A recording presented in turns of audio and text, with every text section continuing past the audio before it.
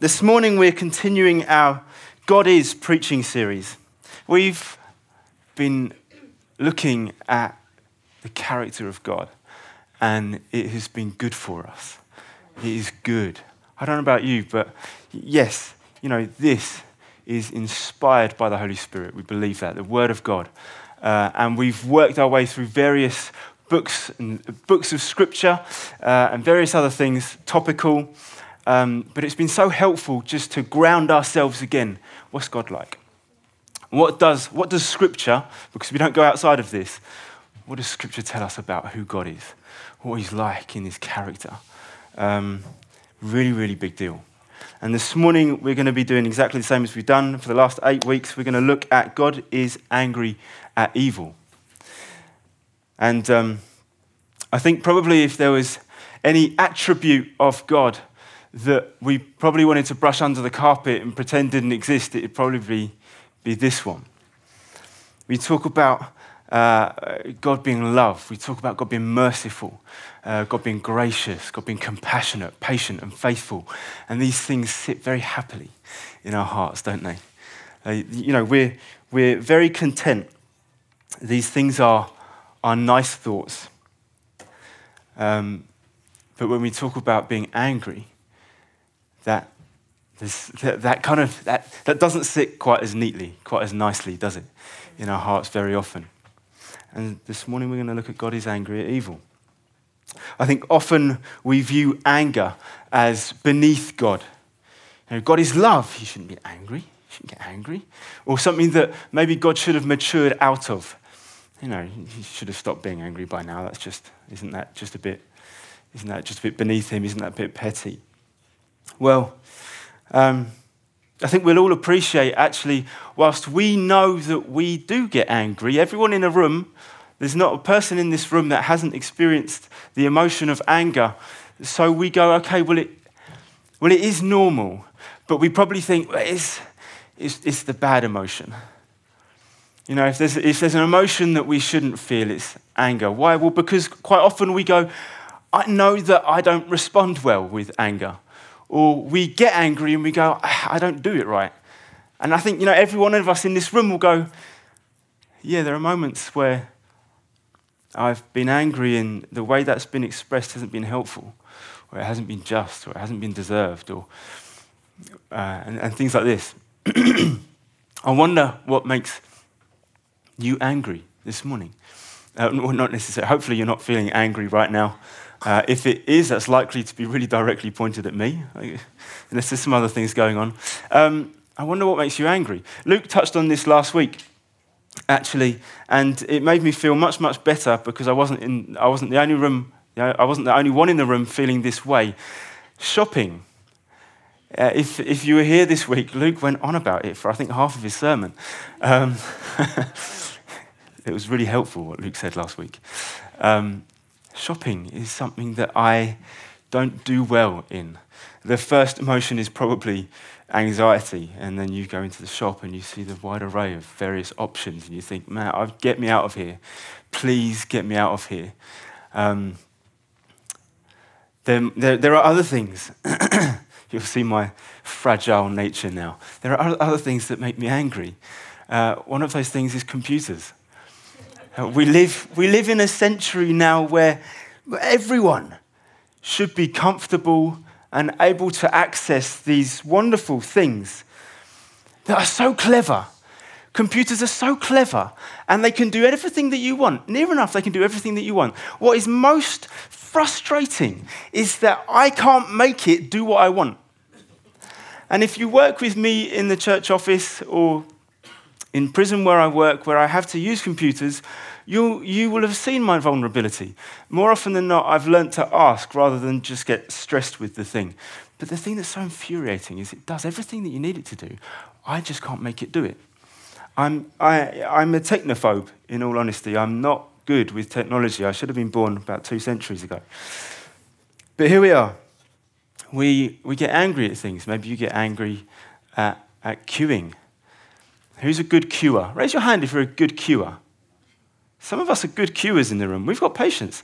Some of us, we've grown up in the UK, or we're second and third generation.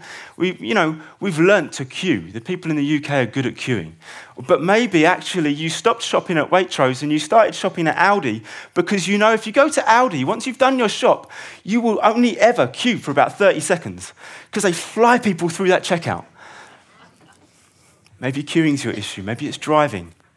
Maybe there's some of us in the room. And dare I say it, road rage.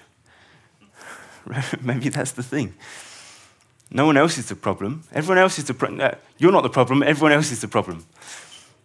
Friends, this is a very real emotion that we live with. And actually, talking about this stuff, talking about the character of God is a really big deal. It's a really big deal. And we've got to get this right. Talking about who God is. So I'd love us to pray. Lord, I pray you would help us this morning. Lord, I pray that you'd help me as we look at what you are like, your glorious character, what you are like in who you are. Lord, I pray you'd help us this morning as we look at what it is for you to be angry at evil. I really pray, Holy Spirit, that you'd be working in our hearts. Lord, you know how each one of us is in this room and the things that we bring as we come into this room. Lord, I pray that you'd speak really sensitively into our hearts. Lord, I thank you that your word is a two-edged sword, but it's a good one. And it separates all of the stuff inside us, and it points out the problem. And Lord, I pray you'd just speak this morning. As I speak, Lord, I pray you would speak this morning and show us you. Amen. So God is angry at evil. What does it mean that he's angry at evil? Maybe a more helpful question might be to say, well, what is evil? Because I think in our minds, evil becomes caricatured so often.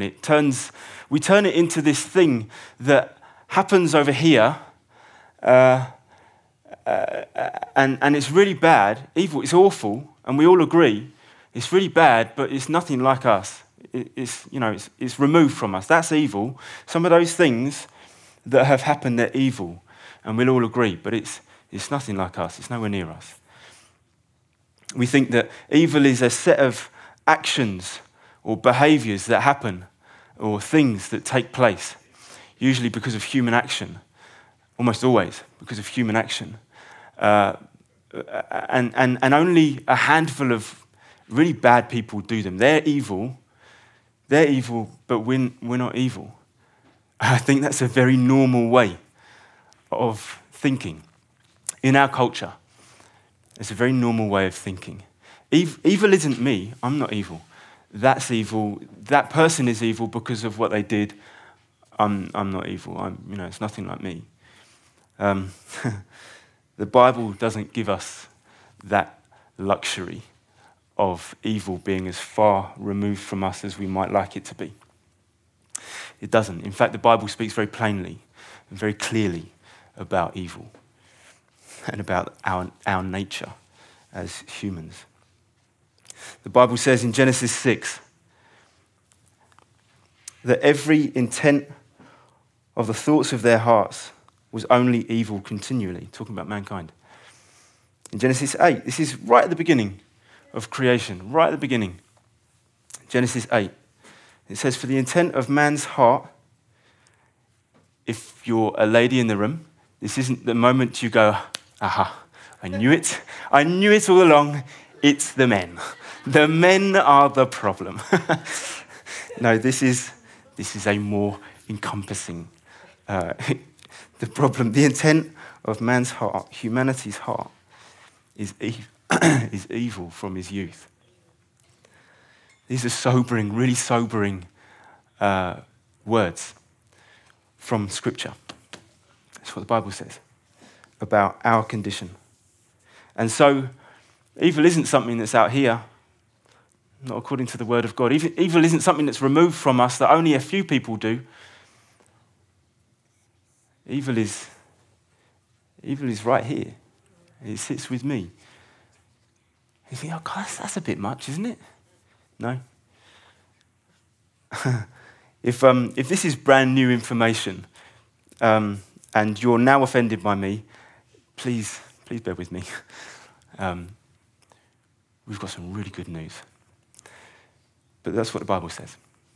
That's what the Bible says about the state of our heart. So what does it mean that God is angry at evil? It means he's angry towards us, towards our sin, towards our thoughts and our deeds and our actions that are wrong. Because they destroy and they hurt his creation that he loves. He really, really, really, really, really, really, really, really loves. How do we respond to anger? How do we respond to harm that is caused? It grieves us, doesn't it? When you read the news and you see what goes on and you see some of the absolutely devastating things that we are capable of, it grieves our hearts, doesn't it? You read the news and the stories and you think, gosh. And you see the mugshots of the people that are caught for crimes and you look at them with indignance and you think, yeah, they deserve jail. They deserve prison. That's how we outwork justice. We don't like it. We don't like evil. We don't like it. The Bible says that we're made in his image. We're made in the image of God. And that's a beautiful thing. That's amazing. That's really, really amazing. He's made us in his image. He's made us in his likeness, which means we're intelligent beings. We have a heart with deep emotions, love and compassion and generosity and all of these things, also anger.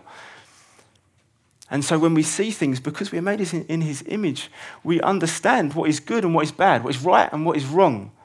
But let's be clear. We're made in his image, yes, in his likeness, but we're not like God. We're not like him. He is not different to you to the extent that your boss at work is different to you. He is not different to you to the extent that the person that you most respect for their good virtues and their honourable conduct, and they're really, these Nobel Peace Prize winners, he's not different to you to the extent that they are different to you. No, he's much, much different to you. He's the Lord. He is holy. He is holy. And so if you feel anger towards abuse, if you feel anger towards the belittling and the mistreatment of those with special needs, if you feel angry towards those who are vulnerable and treat awfully, if you feel angry towards the injustice of the world that is a result of human evil, be it lustfulness, pridefulness, anger, hate, jealousy, willful ignorance, these things should anger us. We shouldn't be indifferent about these things. But if you feel angry about these things, he feels much, much more angry. Why is that? Well, because we get angry. Let's be really, really clear. We get angry when our standards of what is good and what is bad, what is right and what is wrong are broken. That's why we become angry. We become angry because our standards vary as well. It's interesting to note. Not massively, but we become angry when our standards aren't met. And so isn't it right? Wouldn't it be right that he might be angry at the atrocities and all of the stuff that goes on, but because his standards aren't met? Not because he's harsh, not because he's just got issues with his creation. No, he's holy, he's the Lord, he's God.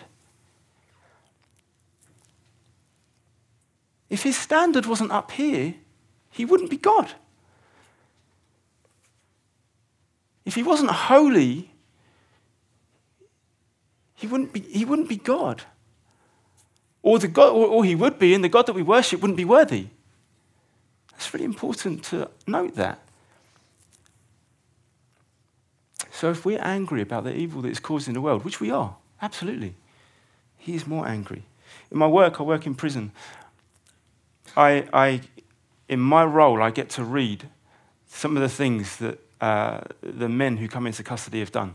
And I don't have to. Sometimes it's intriguing, not in a nice way, but you want to understand. And so you can read about the stuff that these individuals have done, and sometimes you can't.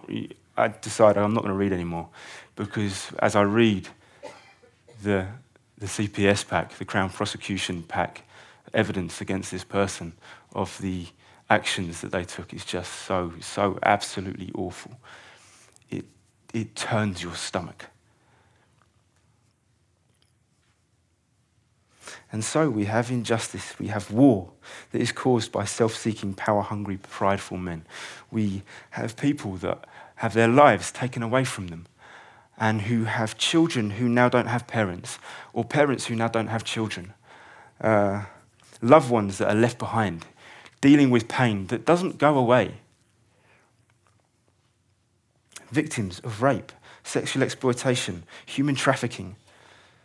People that live with damage and anguish and fear and insecurities and brokenness because of what they've gone through. So it is right, absolutely right, that we should feel angry about these things.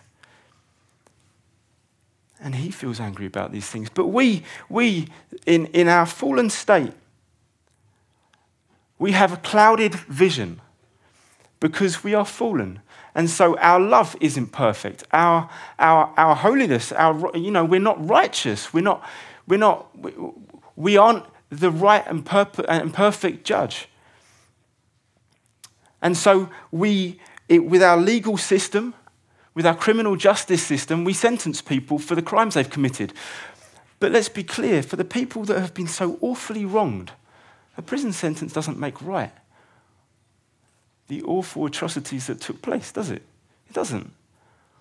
I work in prison. I've been there for the last 9 years of my life, and I can tell you, this might be subjective, and it depends where you go in the world. But wherever you go in the world, the worst punishment that we can issue for crimes that have been committed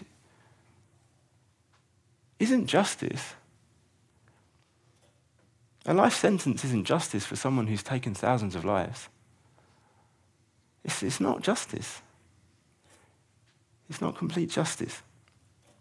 So I praise God.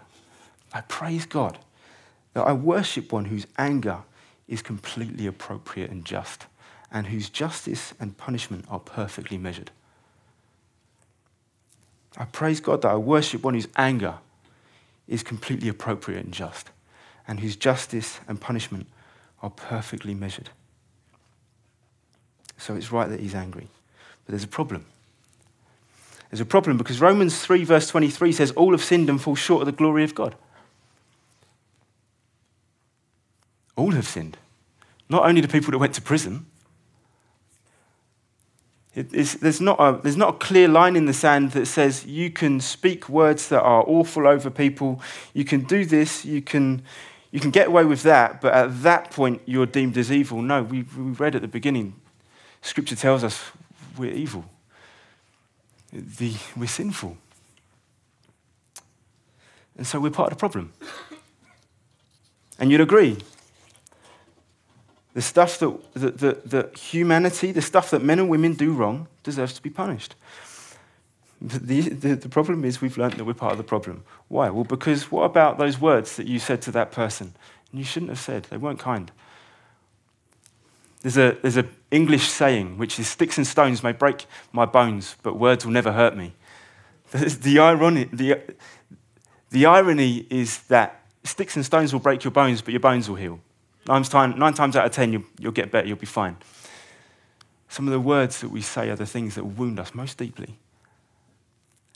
The book of James in here talks a lot about the power of the tongue to give life and to take life away. So what about that?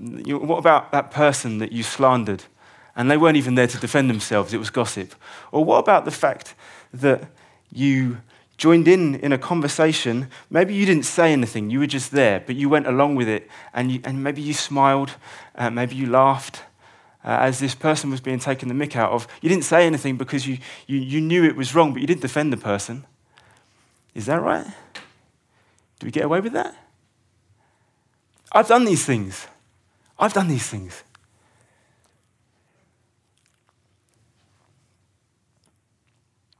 I I'm not unaccountable for my actions. I shouldn't. If God's consistent, if he's holy, I shouldn't get away with the things I've done wrong either. I shouldn't get away with that. We are not unaccountable for our actions before a holy God. He is angry. He is angry at sin. And so the problem is with us too. We are part of the problem. God is angry at our sin. Therefore, he's angry at us. That's uncomfortable, isn't it? But it's true. So, okay, let's talk about God's anger. Maybe first we'll look at 3 misunderstandings of God's anger. The first is we go, okay, well, it seems like God's angry in the Old Testament, but in the New Testament, God's really lovely and just wants to give us a hug. And so God's angry in the Old Testament, but he's nice in the New Testament. What's wrong with the Old Testament God?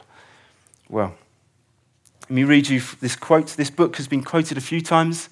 If you've not got it, you've got a bit of money, buy this book. It's really, really good. Incomparable by Andrew Wilson. Andrew Wilson says this about this misunderstanding of God's anger. He says, people with a superficial view of the Bible sometimes think that Yahweh was wrathful and jealous for his people in the Old Testament, but that with Jesus, those things subsided. Quite apart from the fact that Yahweh never changes, and the fact that the New Testament talks much more severely about many sins than the Old Testament, this betrays a total failure to grasp why Jesus died. Jesus' death on the cross didn't say, it's all okay, because God's not angry with sin anymore. It said God is incredibly angry at sin. So angry that this is the only way to save you. Jesus' death on the cross. He's so angry at sin that there was only one way to save you. Jesus. Second misunderstanding of God's anger is that somehow his anger is just like ours. We looked at this a little bit. And if we think this, we completely understand why we go, oh, it's not right that God should be angry. But his anger isn't like ours. He doesn't have petty outbursts when his pride is wounded. Or because he's just self-indulgent. He doesn't throw toddler tantrums and fits of anger because he's had a long, hard day, and when he got home, someone said, can you wash up the dishes, please? But we do this, don't we? His anger's not like ours. I come home from work, I've had a hard day, and Rachel says, Phil, can you take the bins out? I'm like, I've just got home. I want to sit on my sofa. I want to rest. To be really clear, I don't recall ever having an outburst like that just because of those things, but we're petty. We do these things, don't we? But I've had a hard day. You don't know. My wife's had a hard day too. Can you put the bins out? Okay. We're petty in our anger. He's not petty in his anger. His anger isn't driven by pettiness or self-indulgence.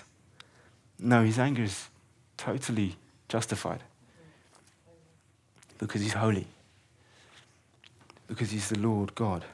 The third misunderstanding, and perhaps the biggest, is that love and anger oppose each other. The idea that you can't be loving and be angry is a nonsense. The wrong response to genocide or rape or murder or sexual exploitation or modern-day slavery isn't anger. The wrong response to all of those things isn't anger. The wrong response to those things is, so what? And so we go, yes, of course it's right that he should be angry. Absolutely. It makes perfect sense. The wrong response isn't anger at injustice and evil and at our evil and the way we are. The wrong response is indifference. God doesn't care. He does care. And because he cares and because he's full of love, he's angry. Rightly so. Do you see? Does that make sense? So his anger is completely appropriate and just. What does the Bible say about his anger? What does Revelation 6 say about his anger? Let me read this to you. Revelation 6, verses 14 to 17. The sky vanished like a scroll that is being rolled up, and every mountain and island was removed from its place. Then the kings of the earth, and the great ones, and the generals, and the rich, and the powerful, and everyone, slave and free, hid themselves in the caves and among the rocks of the mountains, calling to the mountains and rocks, "Fall on us, and hide us from the face of him who is seated on the throne, and from the wrath of the Lamb. For the great day of their wrath has come, and who can stand?" Revelation 14, verses 19 to 20 say this. So the vision that John is having, this vision, the book of Revelation, this happened in an agricultural society. So he's having a vision, not of modern day online banking, but of agriculture. And so in this vision that he has, it says, "So the angel swung his sickle across the earth and gathered the grape harvest of the earth, and threw it into the great winepress of the wrath of God." A winepress was where you trod on the grapes to squeeze out all the juice. This isn't an everyday winepress. This is the winepress of God's wrath. And the winepress was trodden outside the city, and the blood flowed from the winepress as high as the horse's bridle for about 1,600 stadia. That's about 200 miles. God is holy. He's very angry at sin. Very, very angry. Very, very angry at sin. He's unchanging. He is consistent. He is perfect. In his righteousness, he can't overlook human sinfulness. Otherwise, he wouldn't be righteous. He is all-knowing and all-seeing. He is love and he is compassionate. Therefore, he cannot see pain and destruction and do nothing about it. Because he is holy, he has to deal with it.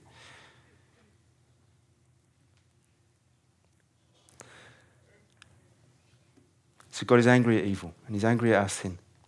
But as we saw earlier, Romans 3 verse 23 says that the free gift of God is eternal life in Christ Jesus. Amen. Isn't that glorious? The next part of that verse that we looked at earlier. Isn't that beautiful? The free gift of God is eternal life in Christ Jesus. Praise God. In Romans chapter 5, verses 8 and 9, it says, "But God shows his love for us in that while we were still sinners, full of evil, Christ died for us. Since therefore we have now been justified by his blood, much more shall we be saved by him from the wrath of God." On the cross, Jesus took our sin. This is why the cross is absolutely astounding, because God is angry at sin. But he's so filled with love towards us that he sent his Son, the eternal Son of God. In the Godhead, God chose to save us in spite of our wretchedness. On the cross, he took your sin away from you. The Psalms say, as far as the east is from the west, so far as he removed my sin from myself. Because he wanted to save you. Because he wanted to pull you out of your darkness and into his beautiful light. Such is the love of God that he had to deal with evil. Jesus died on a cross. And the full fury of God's anger was on Jesus. It says that he drank the cup of the wrath of God. He drank it all. God's wrath against sin, me and you, Jesus took it. so that if we put our trust in him, we can be saved and escape his fierce judgment. And we can be forgiven. Wonderful. We can be forgiven and have eternal life. Such is his love.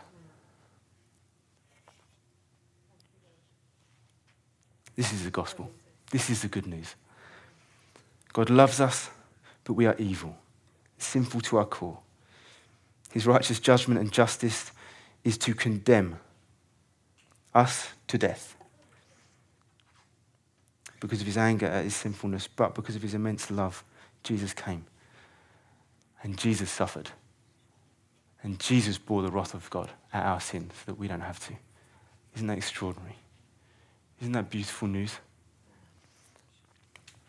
I'm going to pray. Lord Jesus, I thank you. I thank you that you took my place. Lord Jesus, we thank you this morning that you took our place. That you bore the wrath of God at our sin. Lord, we thank you that you are angry at sin. If you weren't angry, you wouldn't be perfect. If these things didn't move your heart, you wouldn't be fully loving. But you are fully loving. And you are perfect in your righteous anger. And Lord, we thank you that you made a way so that we do not have to experience the wrath of God. Jesus, we thank you that you on the cross bore all of our sin so that we can come to you, clothed in your righteousness, Lord Jesus, where you took our sin and we got your righteousness so that the Father can say, come. Lord, we thank you, Lord, so very much that we can now come, forgiven and free with the love of God all over us because you dealt with our sin at the cross. Jesus, I thank you that we can now come to the Father because of what you've done and that his delight can be completely lavished towards us because that was his love towards us. Lord, I thank you, you separated our sin as far as the east is from the west so that we could come into your presence and know fullness of life. Lord Jesus, we love you. Lord Jesus, we love you.